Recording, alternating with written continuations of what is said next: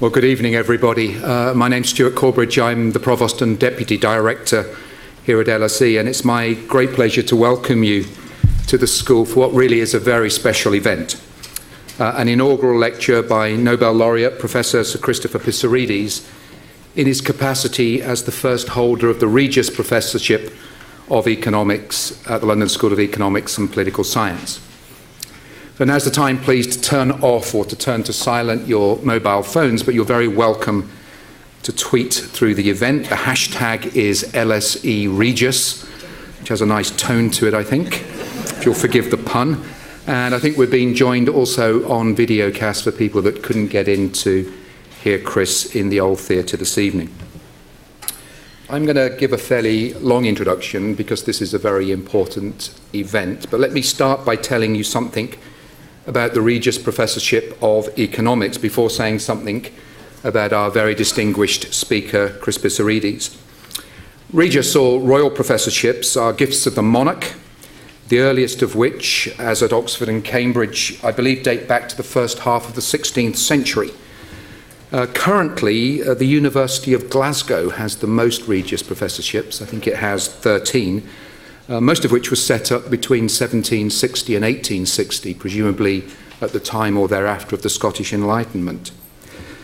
To mark the Diamond Jubilee of Her Majesty Queen Elizabeth II, it was announced in 2012 that 6 new Regius professorships would be created, one to mark each decade of her reign, and the first such awards for a very long time.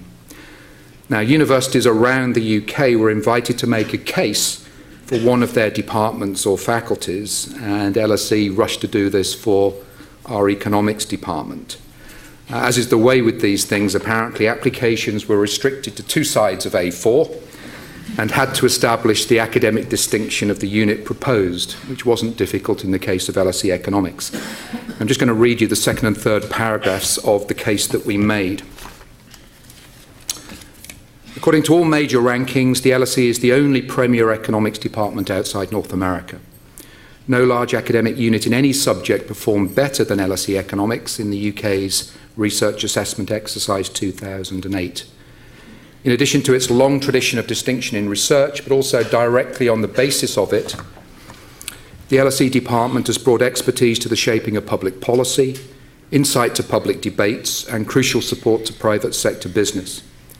Members of the department are leaders in addressing issues from global markets to housing and schooling in Britain to the economics of households and cities. LSE economists also work with colleagues throughout the social sciences to provide the kind of analysis and evidence that's needed to address core issues of well-being in the UK and beyond. And we carried on. The Department of Economics at the LSE has excellence in teaching as well as research, with over 50 faculty serving 1,000 students. LSE students go on to careers of enormous distinction and accomplishment, leading in British government and industry and in international organisations. Significantly, the 2010 Nobel Prize for Economics was awarded to Chris Pissarides for his work on the analysis of markets with search frictions. In addition, 9 former members of staff or students of the department have been awarded the Nobel Prize in Economics. Sir John Hicks, Friedrich von Hayek, James Mead, Sir Arthur Lewis, Merton Miller, Ronald Coase, who died recently, as many of you will know, Amartya Sen, Robert Mundell, and George Akerlof. Well, in the event, the Queen announced that 13 new Regius professorships would be established, not 6 as was the original intention, and one was duly conferred on the LSE Economics Department, as we think it would have been done had it been restricted to just 6. What went on with counting at the palace, it's not clear.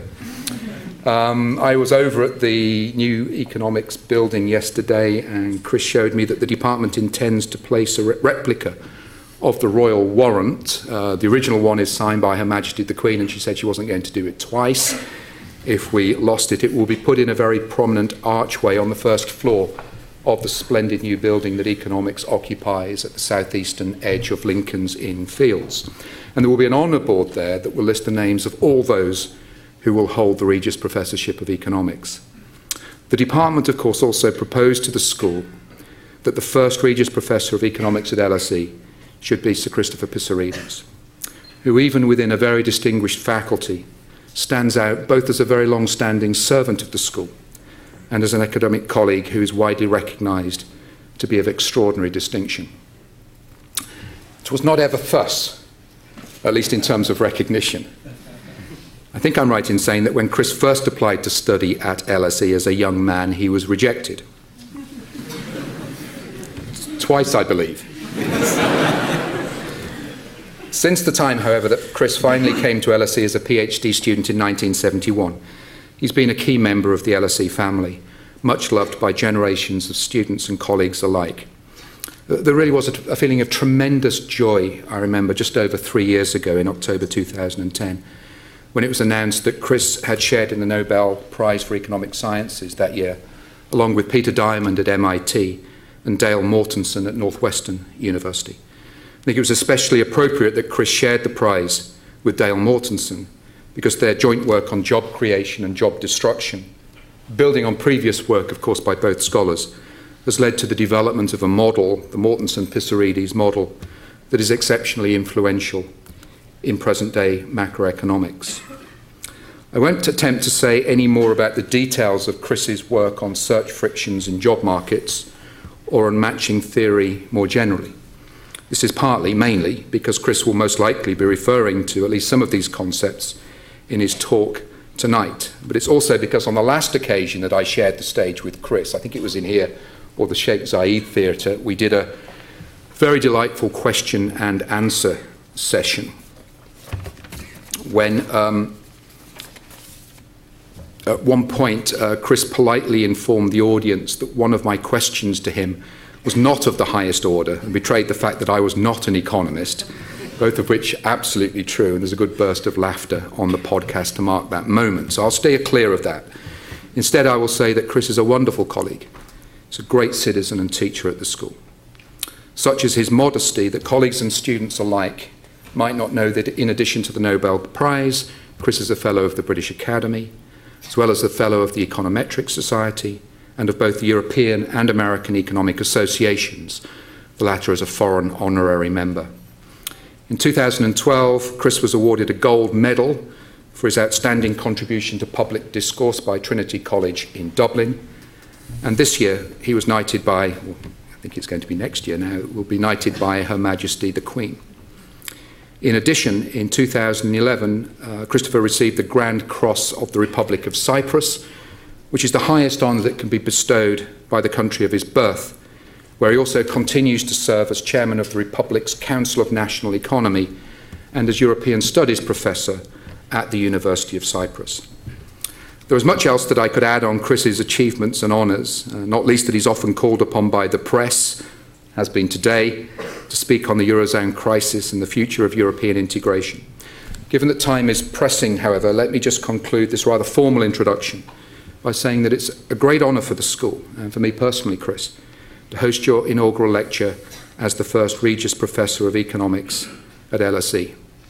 The school is genuinely happy that you hold this prestigious professorship, and all of us tonight look forward to your talk on the topic, Is Europe Working?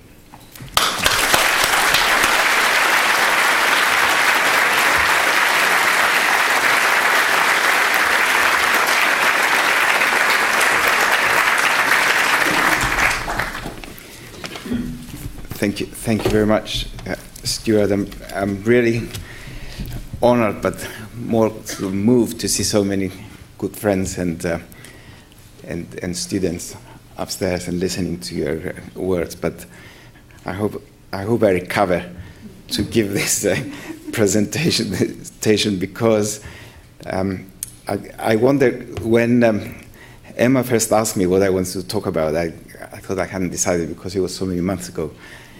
And then I thought I'd think of a title which I could either talk about unemployment, which, as you say, is the topic of my research for the last 40 years, or I could talk about the Eurozone, which is the thing that occupies most of my thoughts and feelings, I should say, now as part of my job in Cyprus, and also given what's going on now in the Eurozone, because it's not only two countries that I have, of course, like Britain and Cyprus. I also have Greece, which is the one that is suffering most under our present policies. And I finally decided to go down the Eurozone route and say a few things about personal experiences and also where I see things standing, which is why the press picked it up and hadn't left me alone today all day.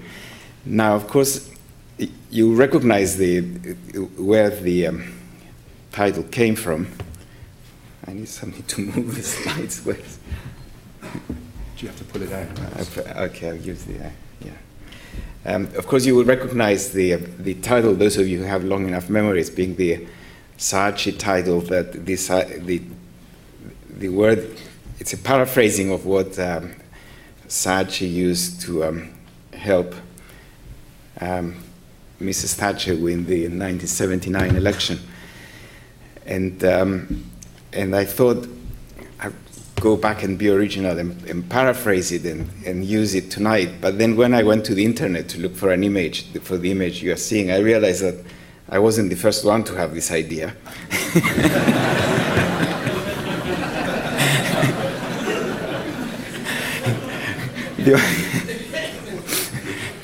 The one I especially like is the one in the bottom line, the world isn't working. which reminds me of the school in Cyprus when our teacher of religious instruction gave us a test that said write down the names of as many saints as you remember with their days, the days they are celebrated in the Greek Orthodox Church. And one boy wrote down All Saints, June 30th, and handed it in. But of course he was the winner. So today the topic will be very much Europe. So the question is, did Europe ever work, meaning the European Union? And I think so, actually. I think it was a great success. I mean, it's questionable whether it's European Union that brought lasting peace to Europe, but that was the original intention of Robert Schuman in the 1950s, that Germany and France especially should come together and cooperate on economic matters, and little by little they should move on to political cooperation. But then the first European Economic Community was formed in 1958 with the Treaty of Rome, and it expanded and expanded, and now it includes almost the whole of Europe outside Russia, I guess. Trade expanded, poorer countries caught up, and there are a lot of benefits to continuing this cooperation. We still need to do some work, especially on the single market in services, because it's still not possible to locate and operate under the same rules throughout the European Union. I think it's important that it should be done, but they're working quietly behind the scenes there, and we're going to get there one day. Now, the question is Europe still working in that way? Well, in the 1990s, when the single European currency was being debated, I thought it was a good next step towards European integration. And in fact, one of the things that persuaded me, believe it or not, is coming to this theater to listen to a discussion that Valéry Giscard d'Estaing and Helmut Schmidt had about the euro and why we should continue with European integration down this way. And they set it up very nicely. They were both pro-European. They were prepared to make national sacrifices to make the European project work. And I fully supported it. In fact, I joined the Cyprus Monetary Policy Committee, worked on it for 7 years to bring the euro to Cyprus. I joined the Treasury Commission here that prepared the famous 6 tests for entry into the euro, and I did the same for Sweden, in fact. It's a mere coincidence that the 2 countries I worked on decided not to join the euro, except for Cyprus. But the way I see the situation now is that it's really very unsatisfactory. In fact, I think it reached the point that unless we make the necessary reforms to the European system that we have now to make it more growth-friendly and more employment-friendly, to create more jobs, to employ especially the millions of young people who are unemployed, we might as well give up.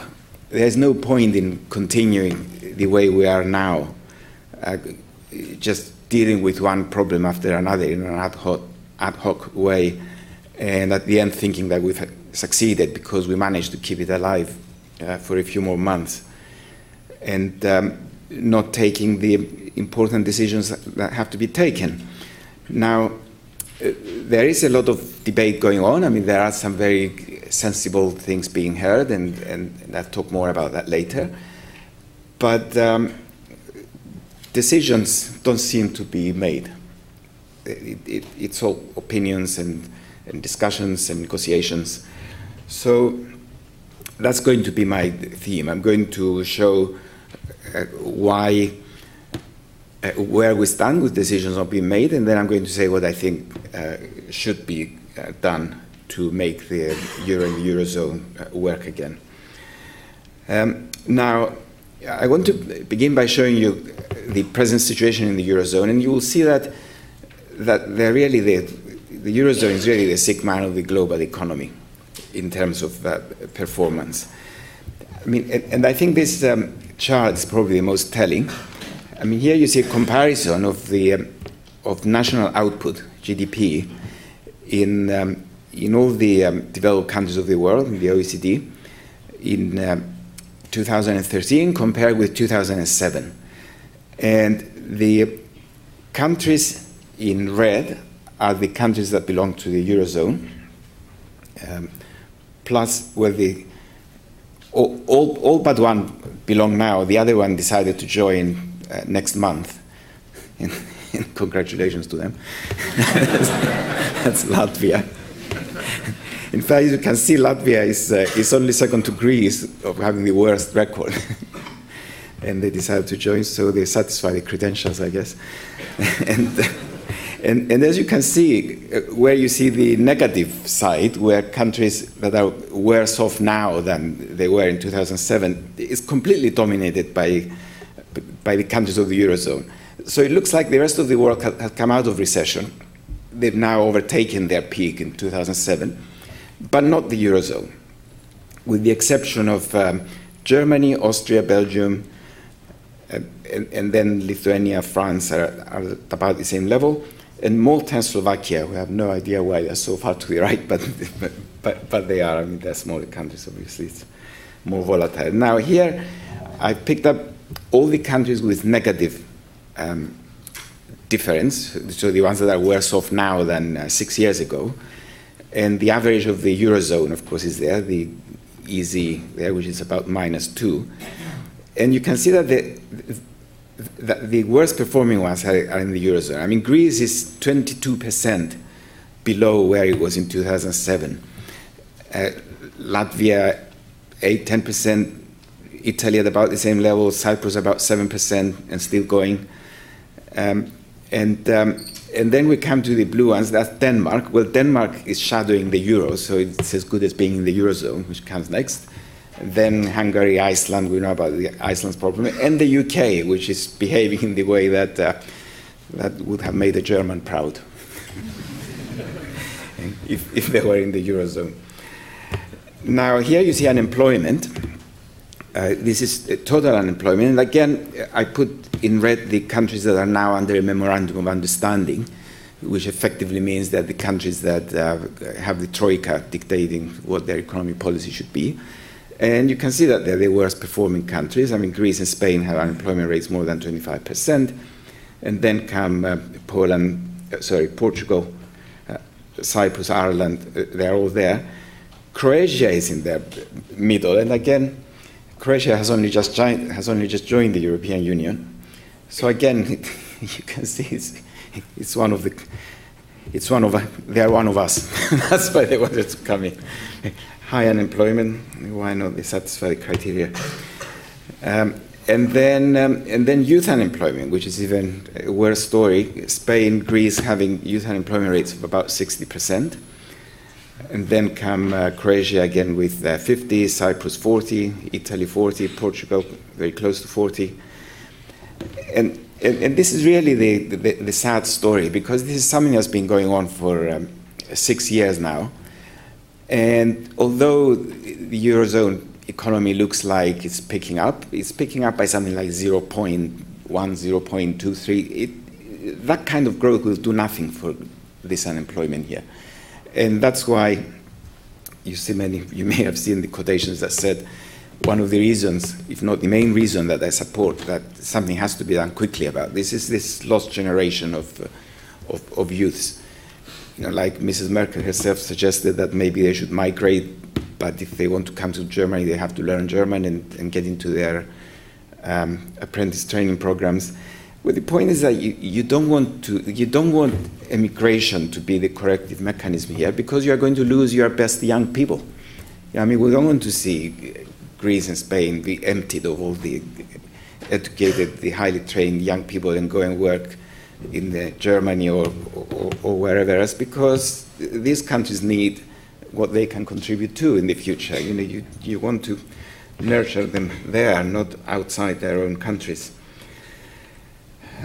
So now I'm going to make a few remarks as to why Europe isn't working currently, at least the way I see it, and that brings in politics a little bit, and then describe the current attitudes, and you will see there why I feel rather pessimistic about the possibility of bringing about what I would consider to be good policies. Well, what we have now, I think, the situation we're in now, is that national interests within the European countries are as diverse as they've ever been. I don't think we ever faced a situation where countries have such different interests, even within the Eurozone, from each other. And the problem we have in Europe is that we never pushed for political union. So what matters more to political leaders is what their own nations, their own voters think and believe, rather than what European voters believe. And therefore they pursue national interests over European interests when there is a conflict between the two. I think that's the source of the problem in the European Union. That's why I think it will be facing problems even in the future because of that. Simply because the power base of European politicians is their national vote, it's not the European vote. They obviously care much more about national elections because they're the ones that put them to power. European elections are just a sideshow. And I use this as an example. If you campaign, when German politicians campaign in Germany, if they stand up and say, well, we have to do this because it's good for Greece and Spain, they're going to lose the election. They're not going to win because of that. Now, why have European voters turned against the Eurozone? Why is it that if you campaign in Germany for a policy that is pro-South, you will lose votes? And I think the basic reason here is that if you are going to make the Eurozone succeed, you do need to have transfers from the richer countries to the poorer ones. And Germany, being the richest, is the one that has to pay most. And therefore, they start feeling, do we pay taxes to give money to other countries? Do we want to do that? The answer is no. And yet, the decision to form the common currency zone and the decision to go ahead with the European integration the way we're doing it now is an implicit commitment that there should be more infrastructure, more investment projects in the poorer countries and regions so that they can grow and converge with the more wealthy ones. And that investment process needs to be a decision that is taken by all Europeans together, not individual countries. In fact, you see that the whole idea about who pays and who receives is still perceived, even in Europe itself, is perceived as being country-to-country transfers rather than payments from the European Union. You know, for example, I mean, I can give you a very good recent example.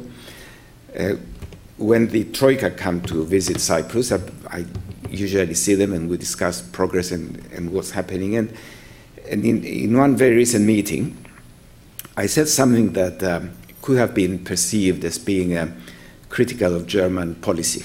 I don't know how they got this idea, but... And then one of them immediately turned up and said to me, how could you criticize them? They give you so much money. Which really surprised me, because it's not Germany that is giving us money in Cyprus, it's the European Union, it's the Troika. The Troika has the IMF, the European Commission, and the European Central Bank. It doesn't have Germany in it. Instead of telling me, you know, Europe is giving you this money because you need it to avoid bankruptcy or something, it's saying Germany is giving you the money. And that was a European official. And I think that's the key, that we still don't think of Europe. I mean, even they who work there don't think of Europe as one unit. They think of it as a collection of countries that they pass money to each other. Now, what happened what I said about the need to transfer money, I mean, we see it happening all the time.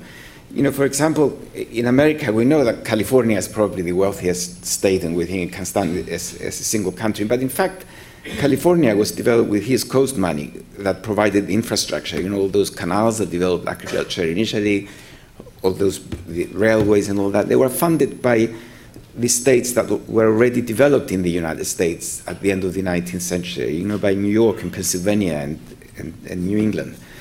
And there are still huge transfers taking place through the defense budget and federal taxation.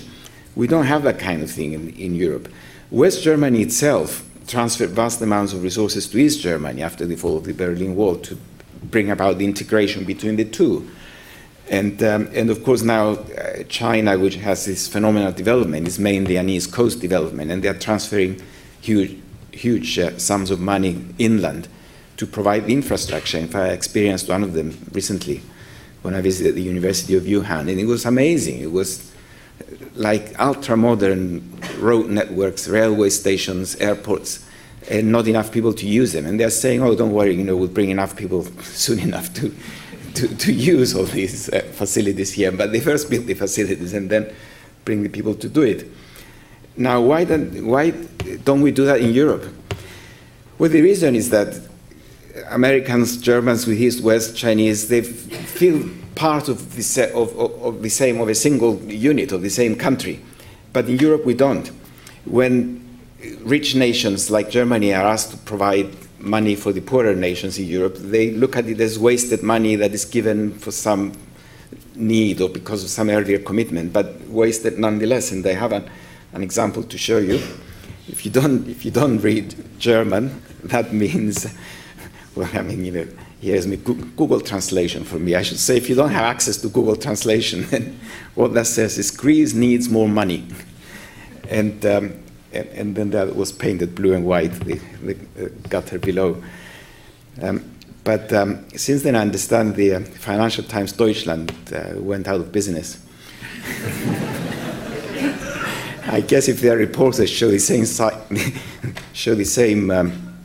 sign of subtleness and sophistication as their cartoon writers, I'm not surprised they went out of business. And good luck to them. Now, what about current policy in Europe? Well, currently money is transferred in Europe through the structural budget and some through the rescue packages that we have, like the European Stability Mechanism. The structural budget is obviously not enough because infrastructure in Europe is deteriorating, it's in a terrible state.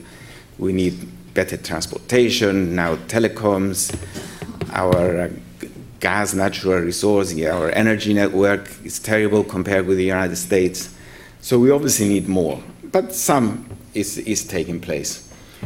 Then the rescue packages will come with many conditions attached. They're usually the ones that the Troika is imposing, and they're extremely unpopular, of course, in the countries of that have to take the money. These packages are agreed, as we're told, but of course they're mainly dictated by those who provide the money, and fair enough.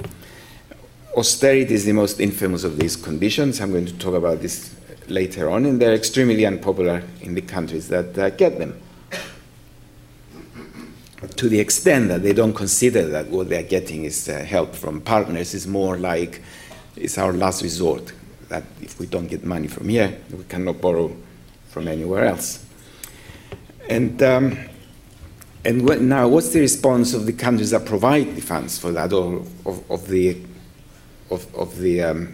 Brussels, the Central Secretariat, and all of that? Is to pretend that the problem is not there. And I use an example, a couple of quotations. This is from the Financial Times when Wolfgang Schäuble, the German finance minister, wrote, and it says the world should rejoice at the positive economic signals that Eurozone is sending almost continuously these days. It has taken critical observers aback, despite what the critics of the European crisis management would have us believe we live in the real world, not in a parallel universe where well-established economic principles no longer apply. Well, again, those of you with a long memory will remember the there is no alternative statement to such policies, but this kind of triumphant statement that the world is rejoicing by watching the Eurozone. Well, I have to say I traveled a lot in the world recently. I haven't seen any rejoicing at what Europe is doing, but there you go. Maybe I met the wrong people. And then the president of the European Council, at a meeting that I was fortunate enough to be present, in fact, expressed a view which, if you look at the European Commission website, you see it more and more coming out of officials, that national and European interests coincide more and more. We need an ever closer Eurozone. The integration via the euro is so profound that Europe has become part of daily life. Indeed, to some extent, solidarity is a new idea in the Union, which when I heard it, I kept pinching myself, going like this. Well, you may not know that Herman van Rompuy is a poet as well. He's a published poet. He publishes haikus, these short Japanese poems. So I explain this only to poetic license, which may be transferred to his other writings, not only to his collection of haikus. Now, here are some views from Schäuble's Parallel Universe. I think one of the best ones I read was by Martin Wolf in the Financial Times, where he said, if depressions and mass unemployment are a success, then adjustment in the Eurozone is indeed a triumph. We should rejoice. Mr. Schäuble accuses his critics of living in a parallel universe. I'm happy to do so rather than live in his. Well done, Martin. And Joe Stiglitz in Project Syndicate more recently, he said what I've been saying so far, that the euro was supposed to bring growth, prosperity, and a sense of unity to Europe. Instead, it brought stagnation, instability, and divisiveness, which is a direct response to Van Rompuy's comments about solidarity and so on. And you can see it here. I mean, they're talking about profound integration. Olli Rehn talked about the same and all that. I mean, just see what happened. I took 1999, but you have taken it any time. In 1999, and of course, now this compares per capita GDP, so it's essentially a standard of living at constant prices and purchasing power parity, just because this is what the Eurostat website gave. I don't know if it's... but that's relative to the European Union average of a fixed number of countries. The composition of countries doesn't change to create any side effects. And what we see is that when the euro was first introduced, Germany was 22% above the average. Now it's 25% above the average. So it's grown, the gap has grown relative to the average since the introduction. Italy was 11% above, now it's 5% below.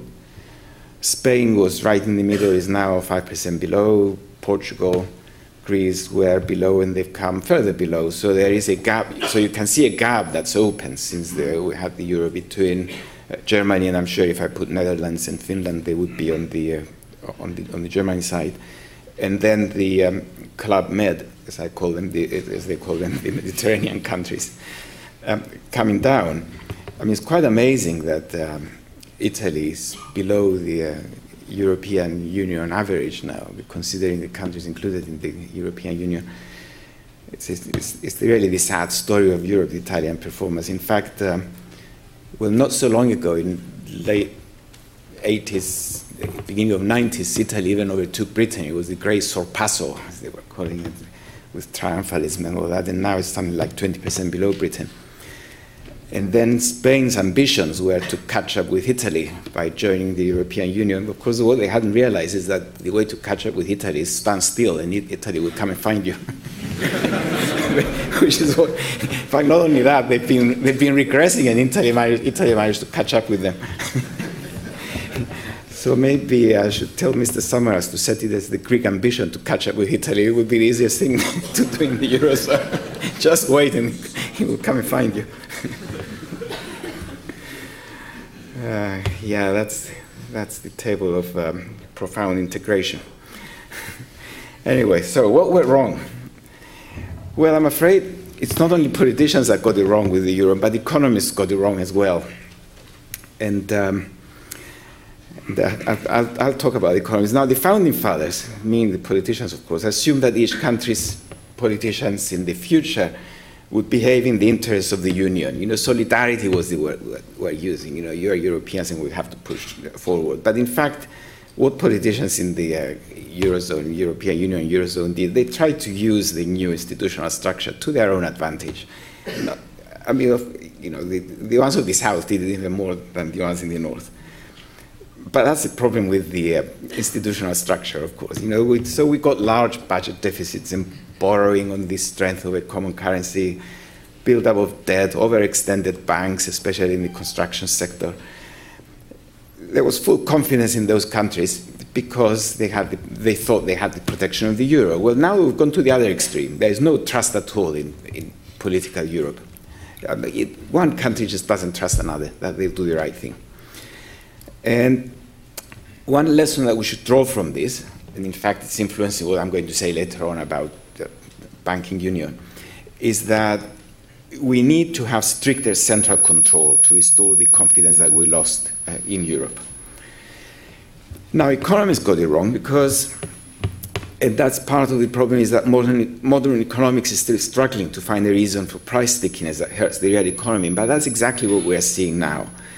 In the 1990s, economists, you know, they were too optimistic about an economist's ability to adjust.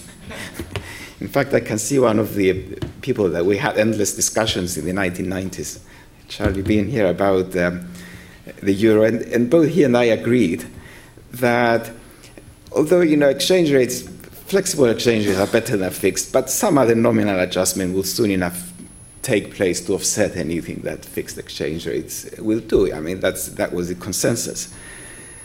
So we didn't think that freezing exchange rates between North and South would hurt very much, and we thought, you know, if there are political gains, why not do it? You know, that was the basis of our support for the euro.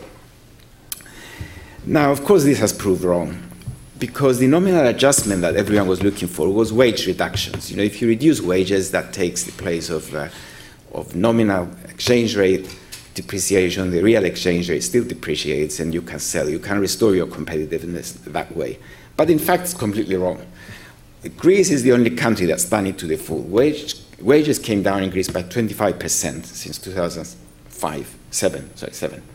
Italy to some extent, but not as much as Greece. Now, what do we see in Greece? Well, first of all, we see all the political and social problems. There is a breakdown of social order. The extreme right has risen, and the extreme left. You know, politics has been polarized completely. There is daily propaganda against Germany and Northern Europe, which is not good for the future of Europe. There are riots in the streets of Athens. You know, Greeks forget all that and start enjoying life again in the summer when they can go to the islands. But the weather changes. The islands are no longer attractive. They come back to Athens and they start. You know, it's not a way to live your life.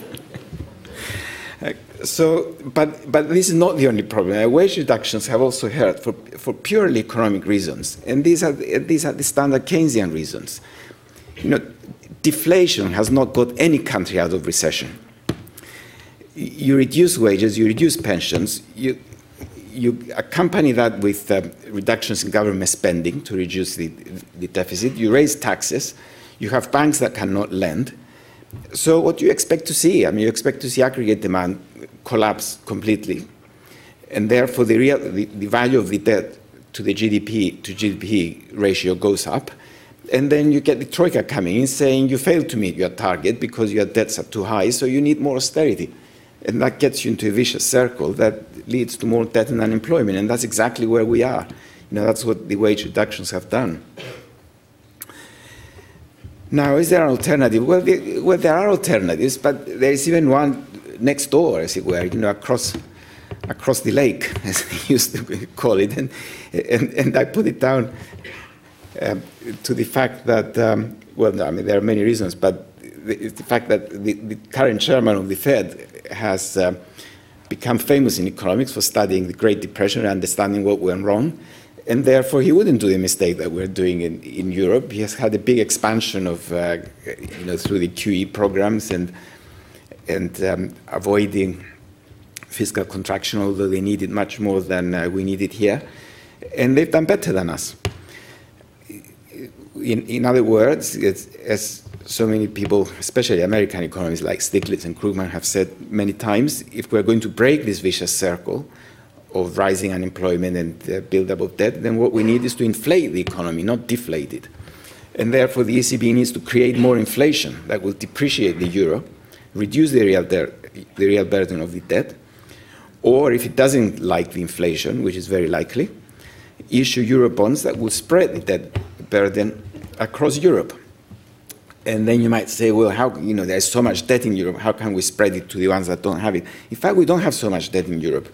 If they issued Eurobonds and converted all European sovereign debt to a common Eurobond, then the Eurozone will still have a lower debt to GDP ratio than the United States. And the current debt situation in the United States is not holding them back from growing. They're growing, in fact, much faster than Europe is forecast to grow in the next few years. Now, something more about what kind of policy and where we stand. What's the ECB doing? I should say that I do support, actually, what the European Central Bank has been saying recently about banking union and the rest. I'm not critical of what they're saying. What this slide and the next are meant to point out is that their job is so hopeless, they can never hope to do a proper job for everyone.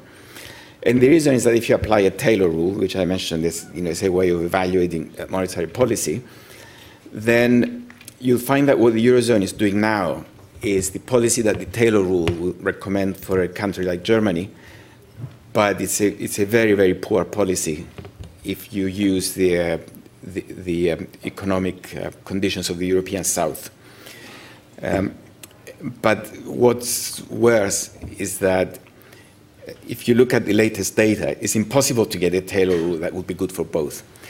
What I say in the two slides, in the 2 bullet points, is something that has been done by someone, but I just couldn't remember his name to mention it. But there is research that shows that a Taylor rule for the ECB would give you, if you put the German fundamentals in, it would give you the right policy, but not if you put the South Europe fundamentals. And here is the problem. Inflation in Germany is 1.3, which is one of the drivers of the Taylor rule. In the Club Med, inflation is minus 0.36. There is deflation. So there's no way you can get a policy that will satisfy both those. And then unemployment in Germany is 5%. The average of the Club Med is 20.5. The Club Med, by the way, has Portugal as an honorary member.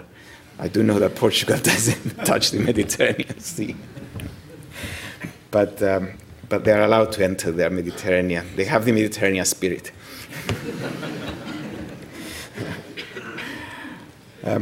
Okay, so now lessons from the monetary union.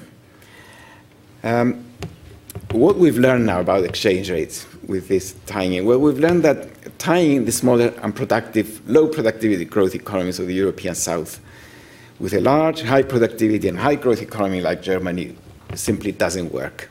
We thought it would work through other adjustments, but it doesn't. The only thing that could make it work is huge transfers of money from one to the other, which are unacceptable.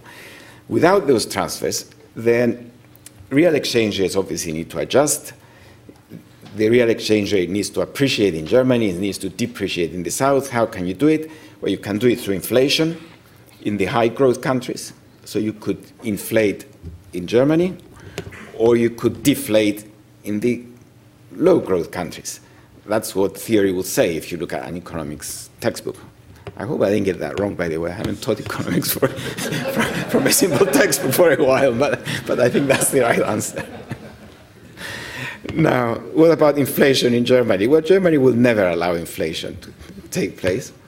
And what about deflation in the South? We know that Keynesian depression in demand will follow, and therefore neither of these policies, corrective mechanisms, can take place. So it's a hopeless situation with exchange rates. What about labor markets? Well, labor markets, and I will restrain myself on this because we could be here talking about until tomorrow. Now, monetary union does need a flexible labor market. There's no doubt about that.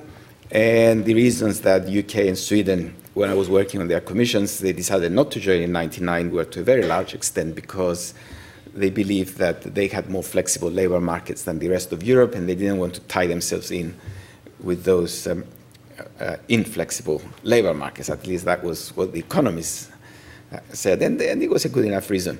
Germany, of course, was also inflexible at the time. Now, many countries in the South still lack flexibility. Spain and Greece and Italy, in fact, are the best examples. Their labor markets still need more reform. There's no doubt again about that. The recent structural reforms are in the right direction, but they still haven't had any impact. I think it's a question of time, and it's a question of creating the right conditions for them to have an impact. I mean, important reforms have taken place, especially in Spain, actually, of the three. And as an example, we have the German reforms of 2002-2005, which took place in favorable conditions, but it still took 4 years for them to have an impact on the economy. So you do need to give time for reforms to have an impact on the economy. Now, austerity, on the other hand, that is imposed for debt reduction reasons, has an immediate impact on the economy. And the large negative effects that it has will undermine the reform programs. They will make it more difficult for countries to reach agreement on longer-term objectives. So what's wrong here is not so much the policies that are being recommended, but it's more the timing of the austerity and reform that we got completely wrong. And not only that, in fact, in the Eurozone, more attention is paid to austerity and the fiscal balance, when the troikas visit these countries, than progress with structural reforms. They do pay attention to progress of structural reforms, but what drives their next policy and whether they release the money or not is what's been done on the fiscal balance, which again is the wrong emphasis, I believe. Now, what's the response of the economy to all that? Well, again, it's a standard Keynesian response. We saw it also in Thatcher's Britain when it was done in poor economic conditions without consensus. It's the Keynesian response where unemployment goes up, stays there for many years. And what's the response from politicians? Again, the way they respond is driven more by their political beliefs than by economics. And I have this example here that a few months ago, Gerhard Schröder, who was the chancellor in Germany, who brought about the reforms of 2002-2005 and lost the election as his reward from that. And he wrote in the Wall Street Journal that the German experience shows that reforms have to be given time to have an effect, just like we had in Germany, he said. And he said for the next 4 years, the European Union should go easy on austerity by financing large investment projects to restore the competitiveness of the European economy and postpone austerity. He now works for a think tank, I think the Brugger Institution, and that's why he was writing. I think, and Jacques Delors was writing with him on the same thing. And on the other hand, we have Wolfgang Schäuble, who succeeded, who works for the government that succeeded Schröder. And in the FT recently, he made the Thatcherite, there is no alternative and everything is working out nicely. They were looking at the same data. They had similar jobs, same countries as an example. One said, don't be too tough on them, give them more time and spend more money. And he specifically said Germany should give more money to fund infrastructure projects. The other one is saying the world is rejoicing because everything is working out so finely. Okay, and finally I come to the institutional changes that I believe should be made. I'm aware of the time, although I do have another 10 minutes, I guess. What we're seeing now and what needs to be done. So what we've learned, one of the things we've learned is that the split between fiscal and monetary policies is untenable. We have to have a policy that regulates both because national governments at present need to recapitalize their banks and ensure their deposits, and this involves fiscal spending, which leads to sovereign debt. And therefore, poor bank supervision, which is what we had so far, can lead to a deteriorating fiscal balance. Now, you can see where that's getting at, that we need to do something about bank supervision, and of course, it's the topic that is being discussed now on a daily basis. In fact, I think as we speak, there are intense meetings taking place in Brussels about it, trying to reach a compromise. Now, I do believe that banking union is needed urgently, and that goes beyond the current proposals. When I wrote this, in fact, I wrote this maybe 4 or 5 days ago. Since then, they have gone beyond the current proposals under pressure from the European Central Bank. And that's what I mean, at least on banking union, if we did exactly what the European Central Bank is saying it needs to be done, I think we'll have covered most of the way, if not all. It would be satisfactory. But Germany is taking a different position, is against this ECB stand, and what they're now trying to do is to reach some kind of compromise with each one giving up some of their demands. Now, so the current proposals even then looked good, but they are being delayed a lot. I mean, banking union was supposed to happen in 2013. Now it's expected in 2015, and today I was reading the FT, maybe 2016, that we expect to have the common supervisor with the fund. The fund that he needs or she needs will take another 10 years to build up. I think what we need is more powers for the ECB, or if they don't like it, to give it to the ECB, at least an independent regulatory authority. I think we need a strong central regulator who will supervise and have powers to close down banks, to recapitalize them if they feel like it, and to ensure their deposits, most of all. Currently, I don't mention this here, but for the small depositor, the thing that matters most is who is ensuring their deposits. Who is going to make sure that they get their money back if their bank fails and if they have less than 100,000 deposited? And currently, there is no policy in the European Union for that. In the case of Cyprus, which is the one that they went to the extremes, the Eurogroup actually agreed to tax deposits below 100,000 by 6% to recapitalize the bank, and the ones above 100,000 by 10%. And the reason the measure wasn't implemented was that the Cyprus parliament rejected it for completely wrong reasons, but at least they reached the right decision. I mean, they rejected it because they like saying no, the Cypriots, and get their flags and start running in the streets. And then they went back to the Eurogroup, and the Eurogroup said, all right, there should be a tax only on deposits over 100,000 to recapitalize the bank, and then we ended up with 47% on those instead of 10%. Now, in fact, when I was in Brussels recently on that Van Rompuy meeting, I did ask everyone present, actually, if they knew who was safeguarding their deposits, if they had in the bank less than 100,000, and they actually didn't know.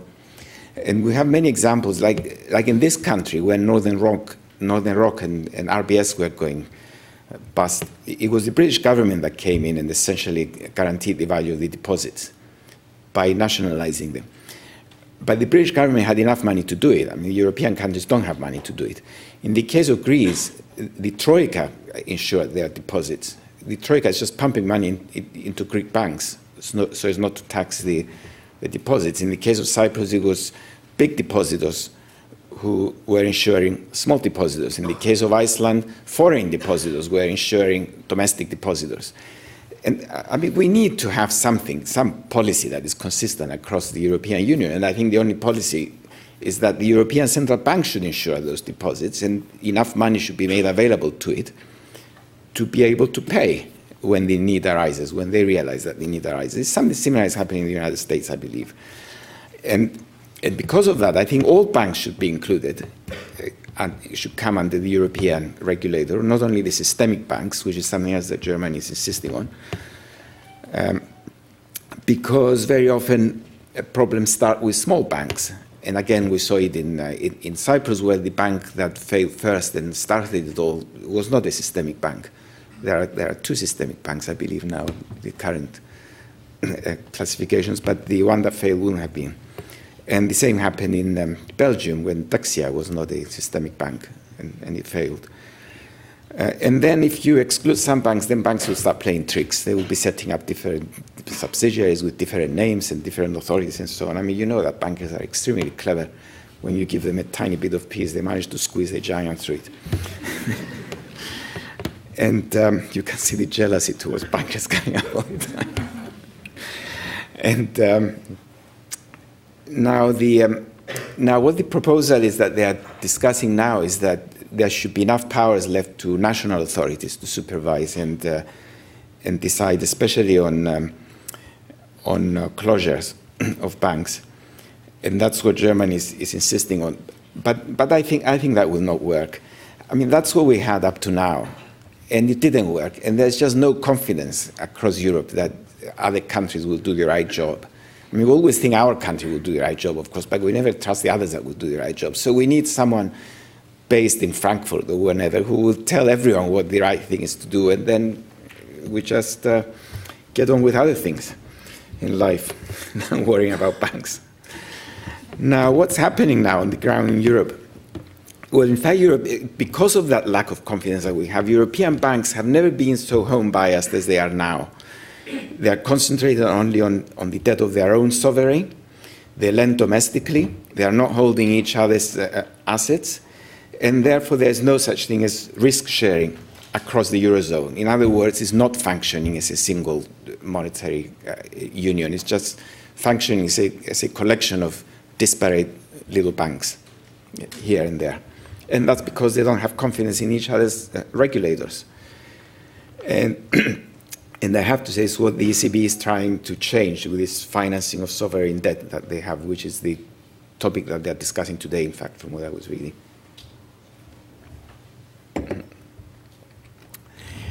How can we do need to restore trust. Maybe it's a little bit repetitive. And therefore, we should give up we should not give too many powers to the decentralized supervisory authority. Because it's failed, we should create the fund as soon as possible. I mean, the fund is supposed to have 55 billion euros. And again, because Germany is putting pressure that no government should contribute into that fund, they think that it should all be accumulated from a tax on banks. They say you should give them 10 years to do it. So the proposal is, if it starts in 2014-15, it would be 2025 before we have the fund that can insure the deposits, which is far too long.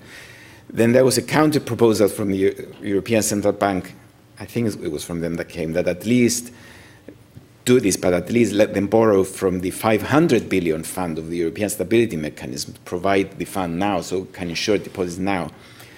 But they refused to accept it. They said, no, you should leave that alone and store it, which again, you know, I mean, who knows what will happen within the 10 years? What if we have another crisis then? Now, what about fiscal policy? Now, we also need some kind of control of individual country fiscal finances. Otherwise, there would be political objections again to what we are seeing now, because large fiscal transfers are just not palatable to European voters the way they are to Americans, for example. And we need some control over national budgets in order to achieve that. Now, how can we do that? Well, currently there is some kind of fiscal supervision by the European Commission. But I think it would be more credible if it was done by an independent body as well. You know, something like a fiscal policy council based in Brussels that can work with the national fiscal policy councils that exist in most countries now. Again, when I was in Brussels and I said that the European Commission, of course, objected strongly, I said, why, what's wrong with the supervision that we are doing? Well, you might be doing a good job, but you need to be seen to be doing a good job as well. You don't ask the person who is choosing policy to provide the supervision as well. Individual countries have done it. We've done it in this country by introducing the Office of Budget Responsibility. And I think it's urgently needed in Brussels. But there are objections. It's not likely to be formed in the near future. So this is coming to the end. So current policies, again, as I mentioned, are not conducive to growth. We've seen Keynesianism coming back. So it's, I was born a Keynesian and I'm going to die a Keynesian. Never mind about what happened in between. But at least they won me a Nobel Prize.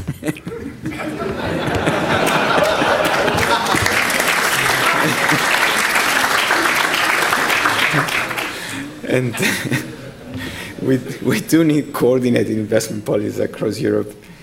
And as a final remark, I think the single currency currently is holding back job creation and growth. We need to do something rapidly to bring Europe back to preeminence. Coordinated action, either dismantle it or rescue it. I think it should be rescued, but who knows? And we should do that for the sake of lost generations of youths who are now without the prospect of a job in countries like Greece, Spain, and elsewhere in Europe. Thank you.